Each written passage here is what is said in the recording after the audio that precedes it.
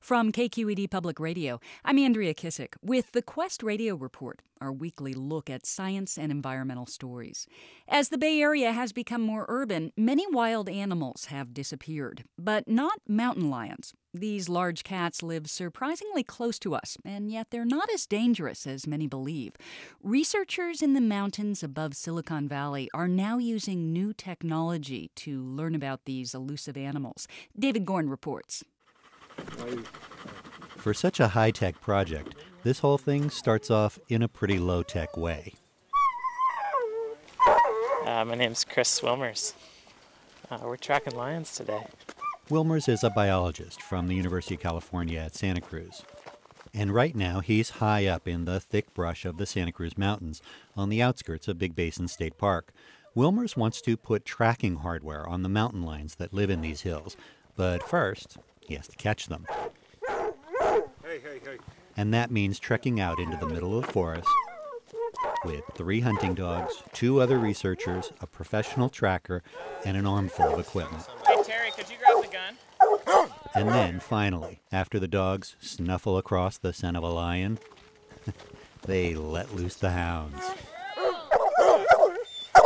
Oh, hey, get back. The thing is lions get tuckered out really quickly, and the dogs can just keep going forever. This is the life of a mountain lion researcher. Wilmers is catching and sedating mountain lions, also known as pumas or cougars, so he can track them. Yeah, so one of the things we're trying to figure out in this study is, how are lions moving through this landscape? Part of that landscape includes busy roads. Mountain lions can't safely cross freeways like Highway 17, so as housing developments expand, lions are hemmed in between roads and people. One recent study in Southern California found that mountain lions traveling at night actually use some of the same roads and trails that humans do, and that during the day, they're often sleeping within 100 yards of those well-traveled trails. Cougars are called the stealth predator, and these large animals blend into the scenery so completely that people sometimes can't see them even when looking right at them. My encounter occurred in the Marin Headlands. I'm a marathon trail runner, so I was running at dusk. That's Zara McDonald, who's now sitting near her office along the lip of San Francisco Bay in Tiburon. She had a rare run-in with a puma about 7 years ago.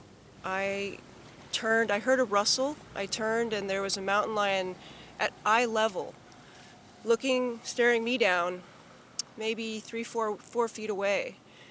And we stared at each other, and he casually turned and walked away.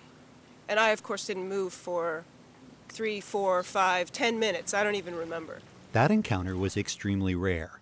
There are currently up to 6,000 mountain lions in the state, and yet there have only been 14 attacks over the last 100 years. People have more chance of being hurt by deer in California, officials say. Zara McDonald's chance encounter helped lead her to create the Felidae Fund, an international nonprofit helping big cats. It's now part of the Bay Area Puma Project, which hopes to use Wilmer's data to protect mountain lions.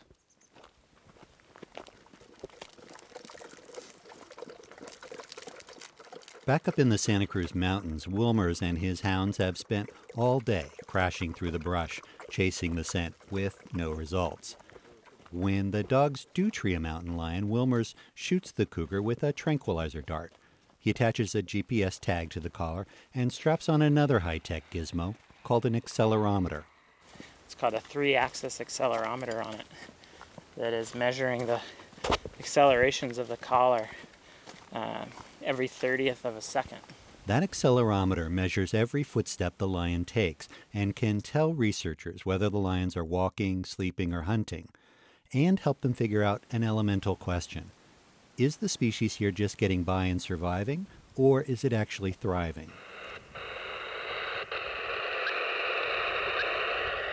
So he's using telemetry equipment, laptop computers, and hidden cameras in the forest to keep tabs on the cougars. And he's collared 4 lions so far. All of this effort is worth it, he says, because these animals are not just an icon of the West, they're also an essential part of the environment. The lions like to hunt deer along the creeks, well, then the deer are going to start avoiding the creeks. And then whatever the deer were eating along the creeks is going to start to do much better than it was. And by knowing how the mountain lion lives and where it roams, biologists can help them remain invisible to humans. Ideally, researchers say, they'll eventually figure out where to establish wildlife corridors to allow lions to move more freely, to get under some of the big roads, to help them move away from encroaching civilization. For Quest, I'm David Gorn, KQED Radio News.